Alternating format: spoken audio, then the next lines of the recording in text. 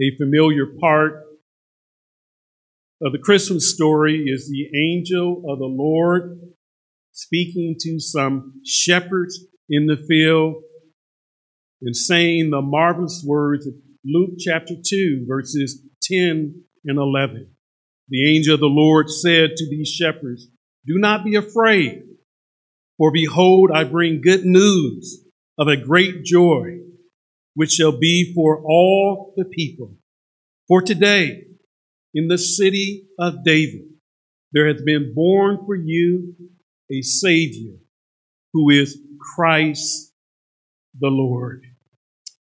Eventually, the shepherds found Mary and Joseph and the baby who lay in the manger, and they came in worship.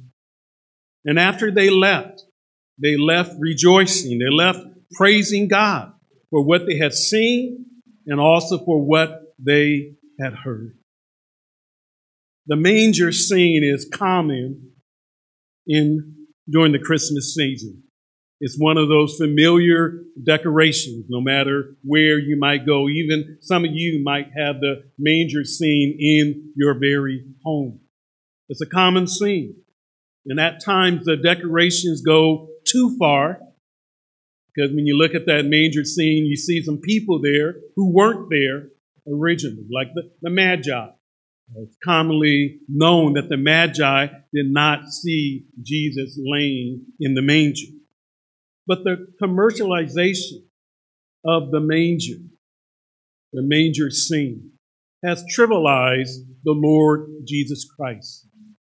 It has reduced him to a white-skinned, blue-eyed, quote, cute baby. That when people look at the baby, that's what they see. And on this Christmas Sunday, we need to see the Lord Jesus Christ. We need to see the baby in the manger through the lens of the Bible.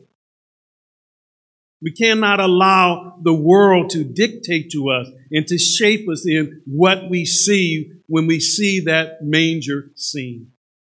We need the Bible to inform us and to instruct us of who we're actually looking at when we see the baby in the manger.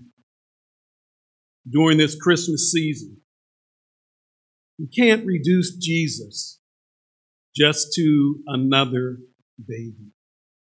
If we do, it's detrimental to our walk with God, and it devastates how we view the Lord Jesus Christ. So may I exhort you on this Christmas Sunday and during this Christmas season, may I exhort you to behold the baby in the manger, but do so through the lens of the Word of God. And there are many places in God's Word that gives us a better view and better understanding of the Lord Jesus Christ, of the baby in the manger. But for our purposes, I want us to look at Hebrews chapter 1, verses 1 through 4. This is a wonderful paragraph. This is a wonderful book. But in these opening verses, the writer of Hebrews announces the fact that God has spoken.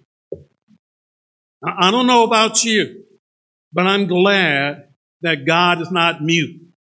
I'm glad that God is not silent. I'm glad that the Bible tells us that God has spoken. He has spoken in times past to the people through the prophets.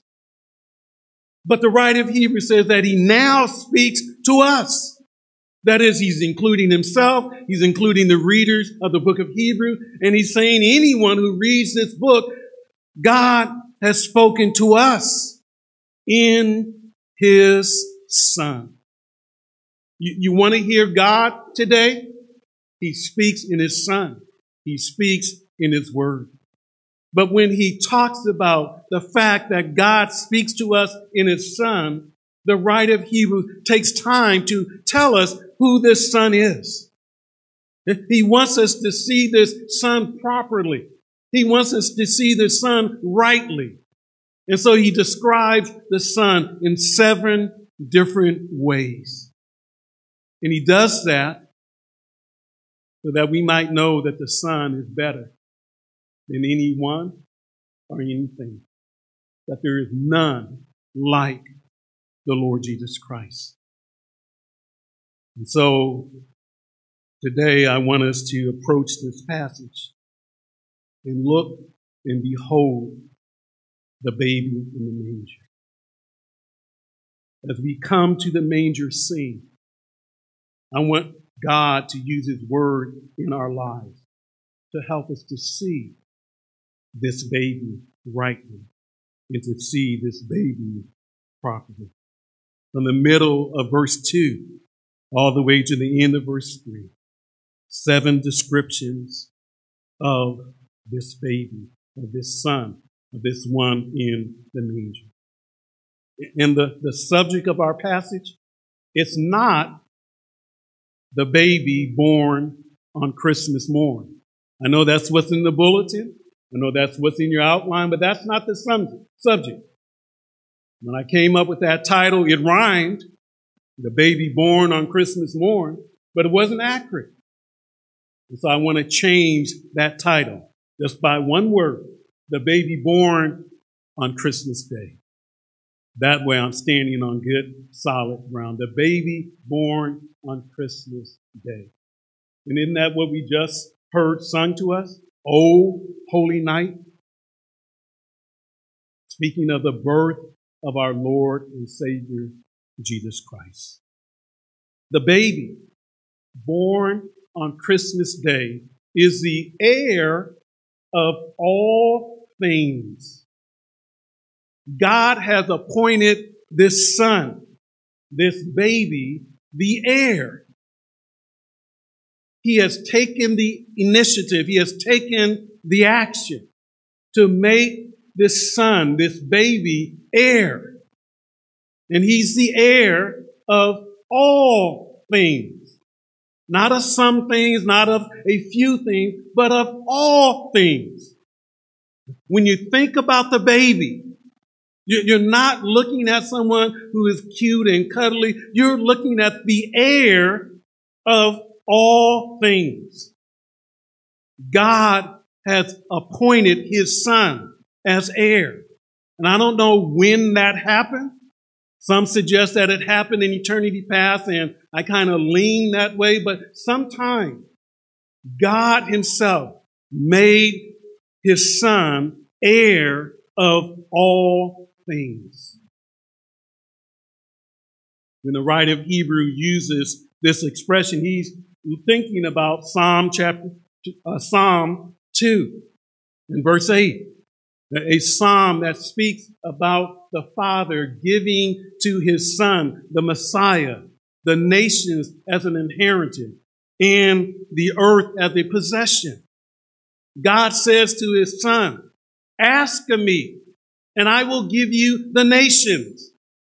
I will give you these things as your possession, the earth. The writer of Hebrews concurs with that. The writer of Hebrews says that the Father has appointed the Son as heir of all things, all people, and all possession. Now that's quite an inheritance. Some of you are heirs. Some of you have been appointed an inheritance. Could be a piece of property, pieces of property. Could be money. But no one, absolutely no one, has inherited what the Son will inherit. The Son is the heir of all people in all things. Everything ultimately will be his. Not only those who are in heaven, but those who are in hell. Every knee shall bow, every tongue shall confess that Jesus Christ is the Lord. So don't forget, when you come to the manger scene, When you see the baby in the manger, don't forget you're looking at the heir of all things. The baby whose birth we celebrate on Christmas morn is the agent of creation. He is the means by which the world came into existence. Think about that. That baby, that small infant, the Lord Jesus Christ, when we look into his face, we're looking at the one who was the agent of creation. The writer of Hebrews says that God, through the Son, created all things. He created the world. Jesus, baby Jesus, is the agent of God's creation. And when you look at your Bibles, when you read your Bible, that's what it will tell you repeatedly. And so in John chapter 1, when John is describing the Word that is Jesus Christ, how the Word became flesh, John says in chapter 1, verse 3, that all things, not a few things, but all things came into being by him. And apart from him, nothing came into being that has come into being.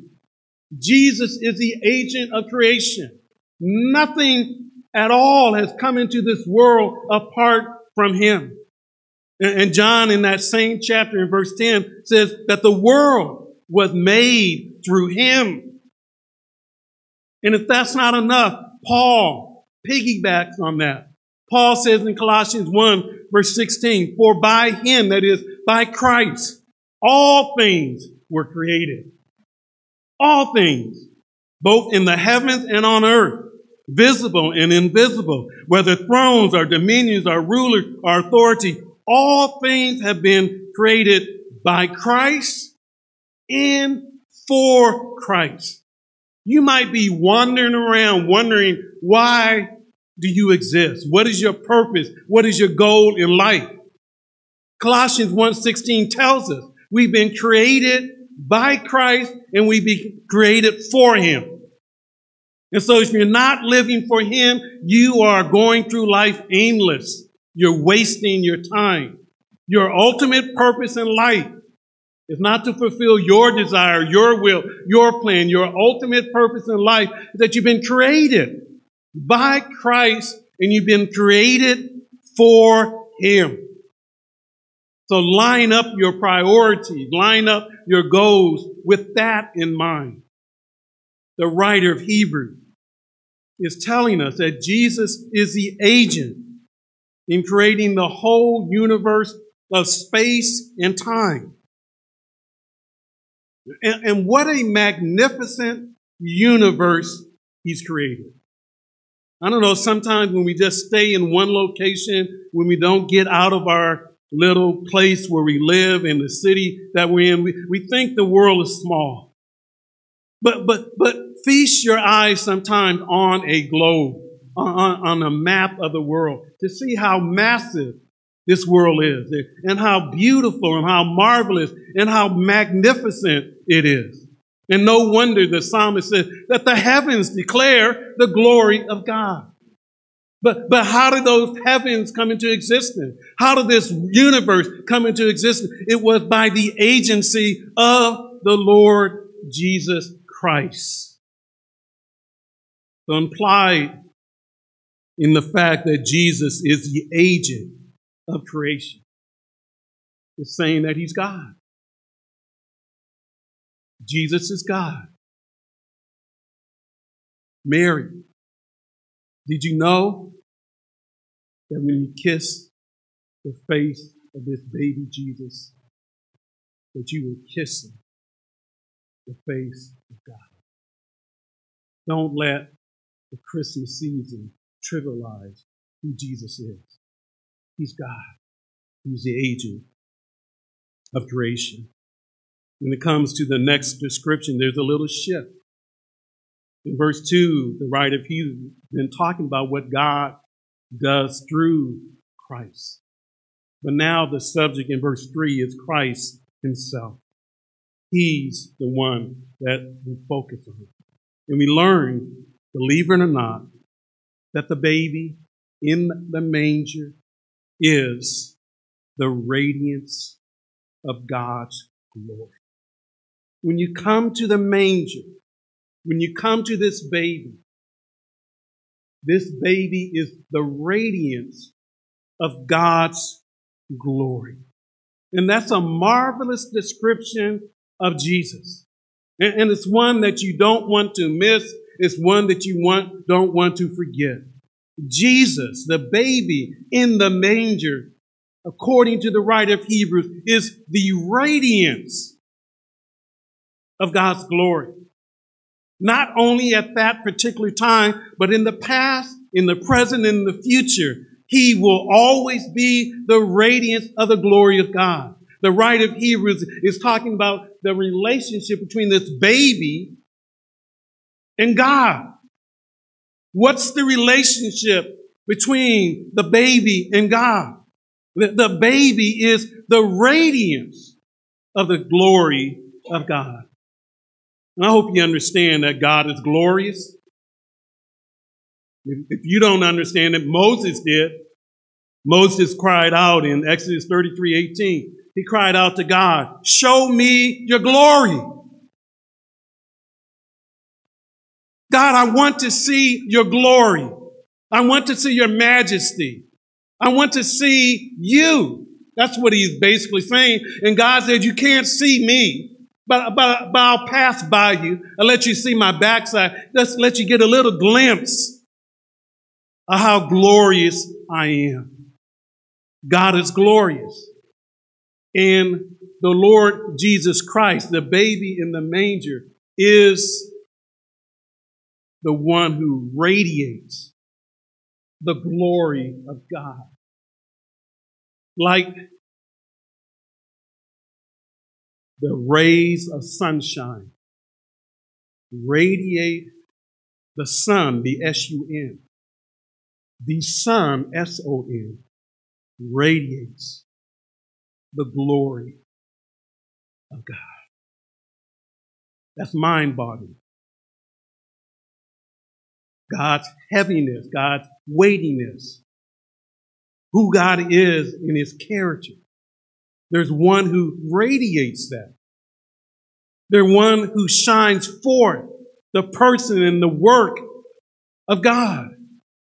And that is Jesus, the baby in the manger. It's not talking about the fact that Jesus reflects the glory of God. No, he radiates, he shines forth the glory of God. It's not talking about the fact that he's the mirror of God. No, it's talking about he's the manifestation of God. Jesus, the baby in the manger, manifests the glory of God. So don't let that fact that Jesus was in the form of a baby delude you into thinking that somehow Jesus is not the radiance of God's glory. That baby, throughout all eternity, radiates the glory of God.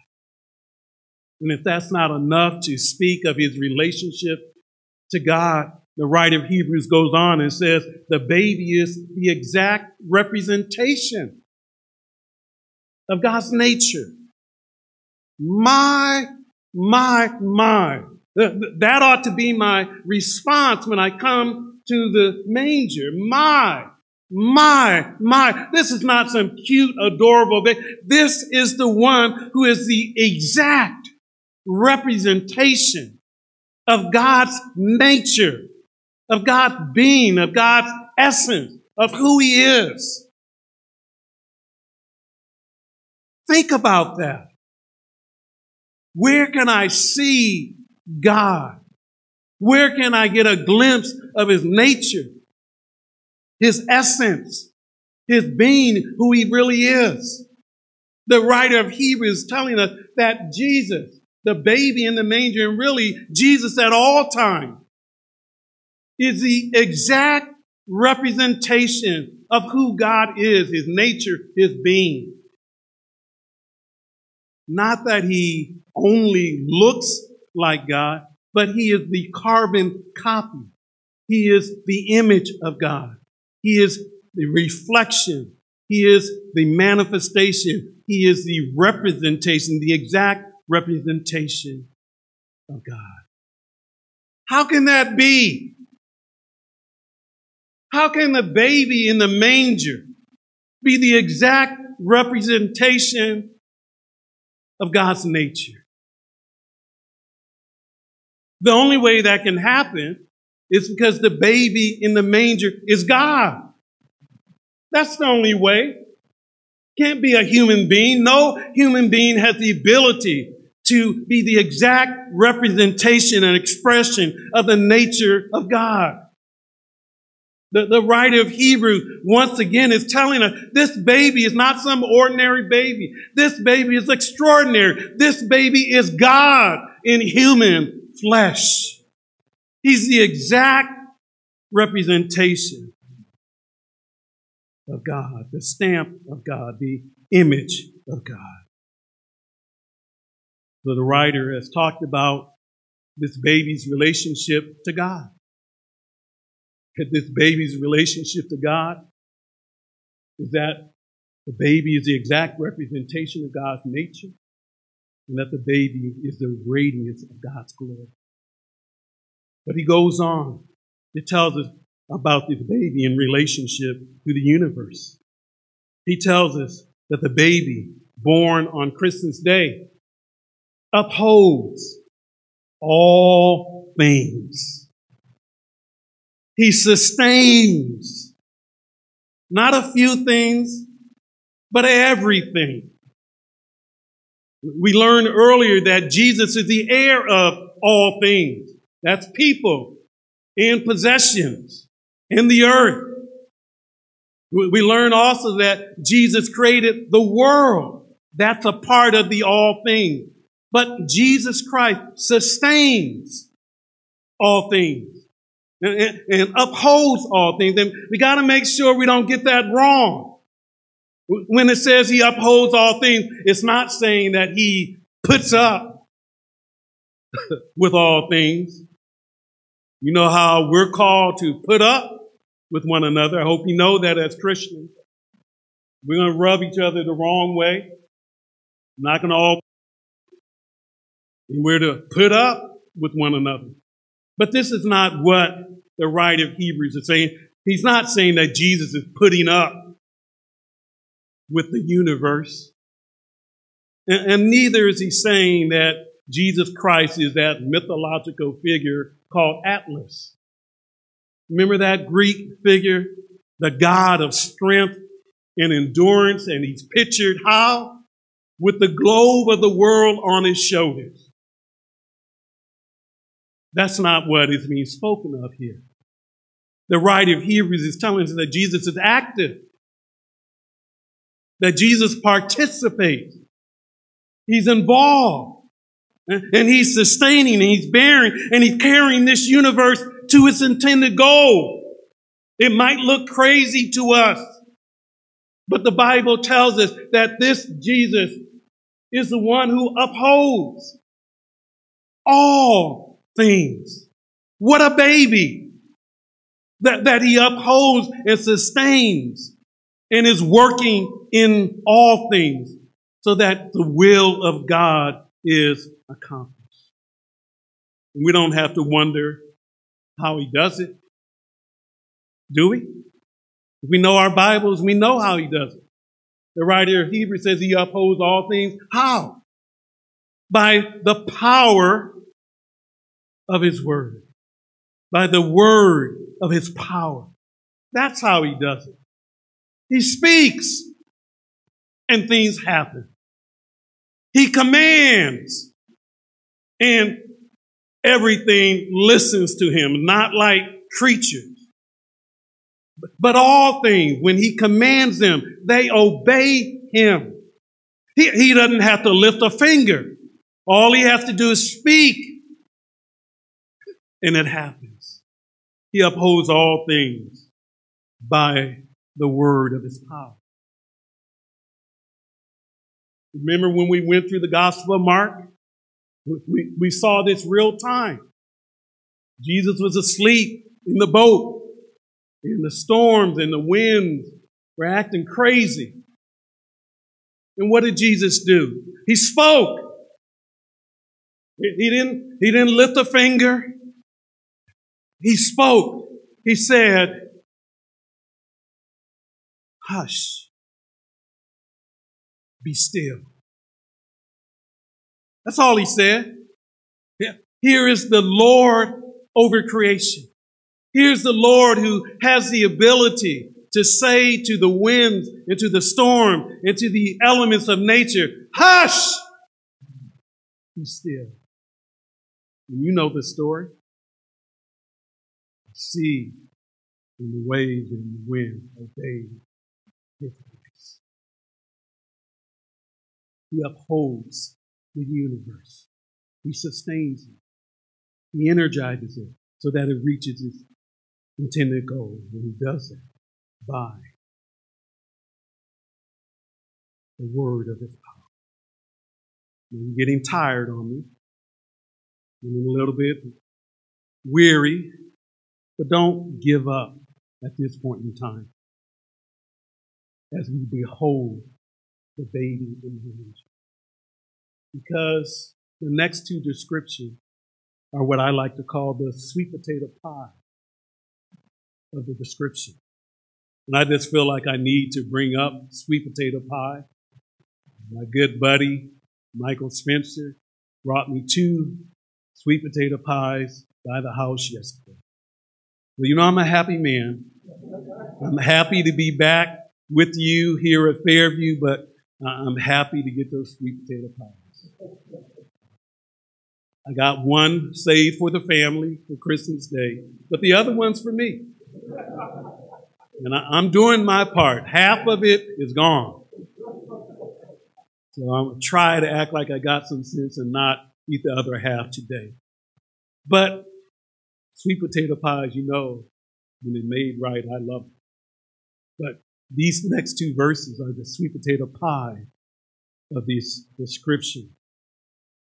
I want you to realize and to behold the baby. And remember, when you behold this baby, remember this baby has made purification of sins. Can I put it another way? This baby is the Savior. He's the Savior. He's the one who rescues and delivers people from their sins. And the writer of Hebrews says that this son, this glorious son, that this son provided purification of sins. He understands that sin is a problem, that sin devastates, that sin defiles, that sin damages, that sin destroys, it dirties. So we got a problem. Because when we come into this world as a human being, when we're born into this world, we're born into this world as sinners by nature and by choice. And because we are dirty and because we are filthy, we are unacceptable to God. He cannot accept us in our filth, in the dirt of our sin. But praise the Lord that this baby is the Savior. He's the one that provides purification of sins. He's the one who provides cleansing of sins. And that if a man or a woman or a boy or a girl would repent of his sins or her sin and put their faith and their trust in Jesus Christ alone for salvation, they will experience the forgiveness of sins. They will be cleansed. And as we sung earlier, oh, happy day when my sins were washed away. That's only possible because of the baby who is the Savior. And the writer of Hebrews wants us to understand, you're not just looking at a baby, You're looking at the Savior. You're looking at the one who provides forgiveness and purification of sins. If we were to behold the command to see the baby in the manger, if we really did that, if we saw him as the one who has provided purification of sins, we would say with the songwriter, "Oh, hallelujah, what a Savior." What a Savior the Lord Jesus Christ is. But this is not the end of the story. The story doesn't end with Jesus being crucified and killed on the cross. When we look at the last description, we're going to find out that the story continues. There's a resurrection, there's an ascension, and there's an exaltation.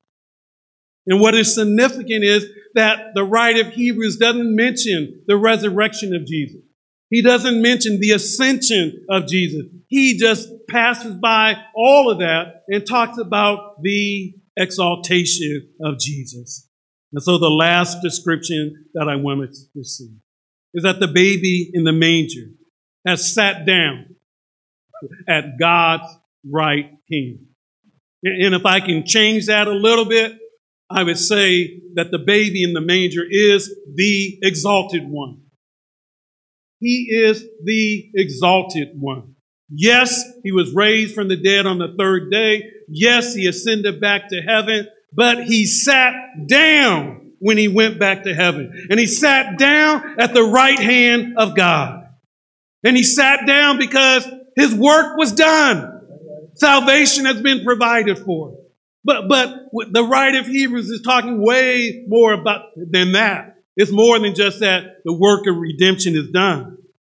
The writer of Hebrews is telling us that the baby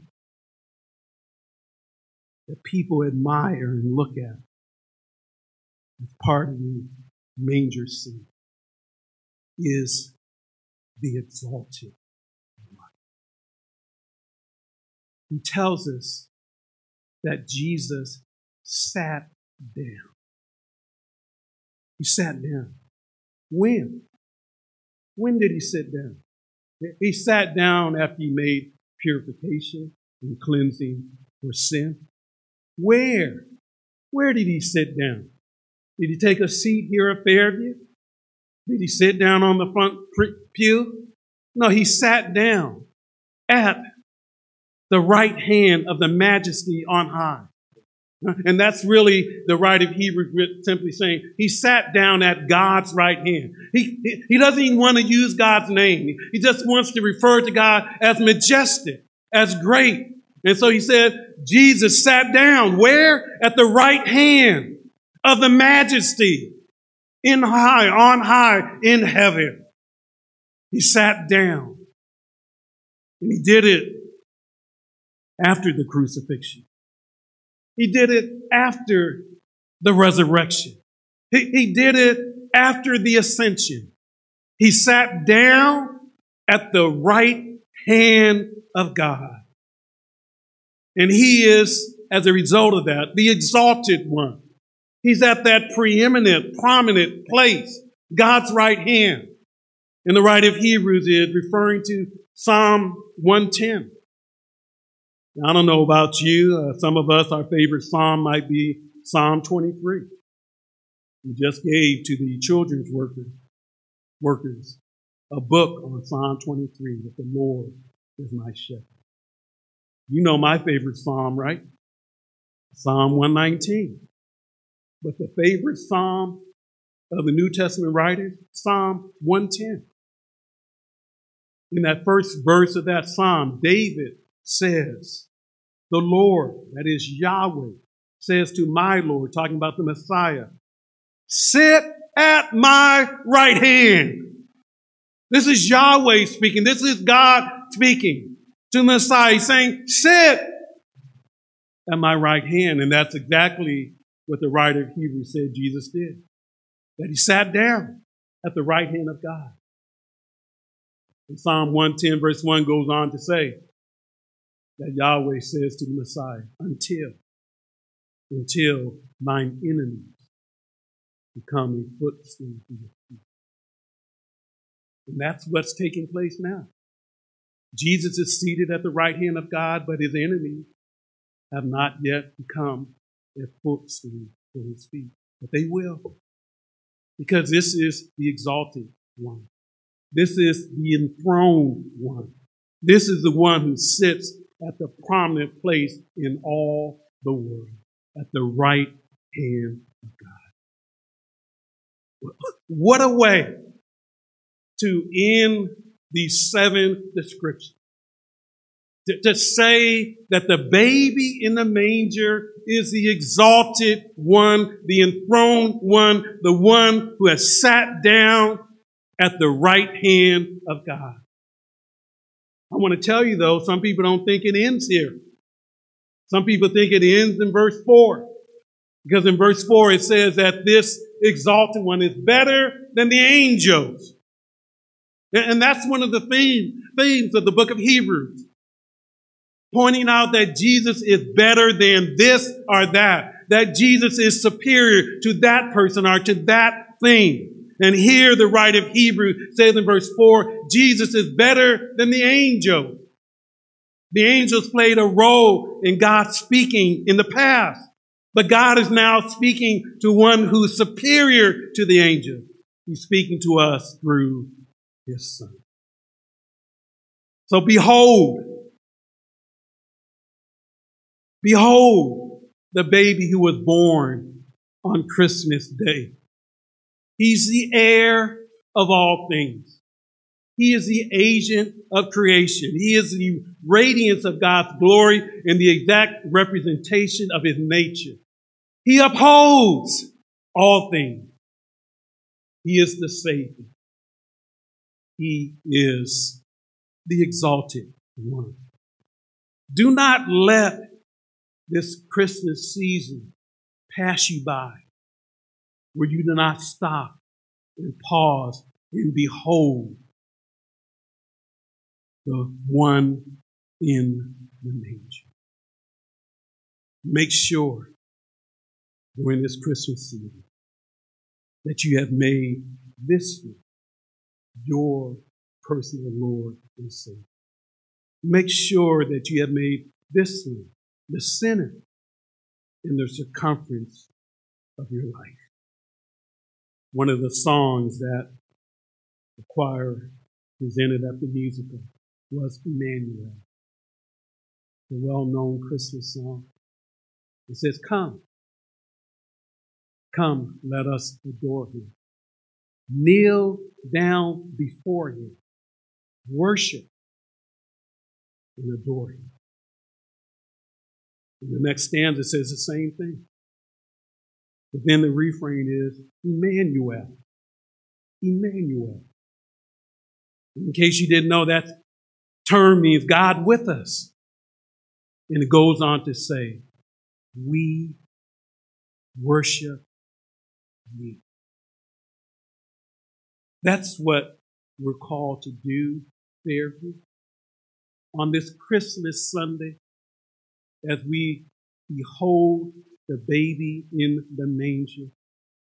We're called to come and adore him, to kneel down before him, to worship and adore him. And I trust that you'll be able to say during this Christmas season to the Lord Jesus Christ, to the baby in the manger, I worship. Let's pray together. Father, we thank you for these descriptions of the Lord Jesus Christ. Would you be kind and gracious to each and every one of us to see Jesus in all of his glory, in all of his beauty, in all of his majesty. Father, help us to behold the baby in the manger and to realize that the one in the manger is the eternal Son of God, It was God who took upon human flesh, the one who's the Savior, the one who provides cleansing and purification of sins.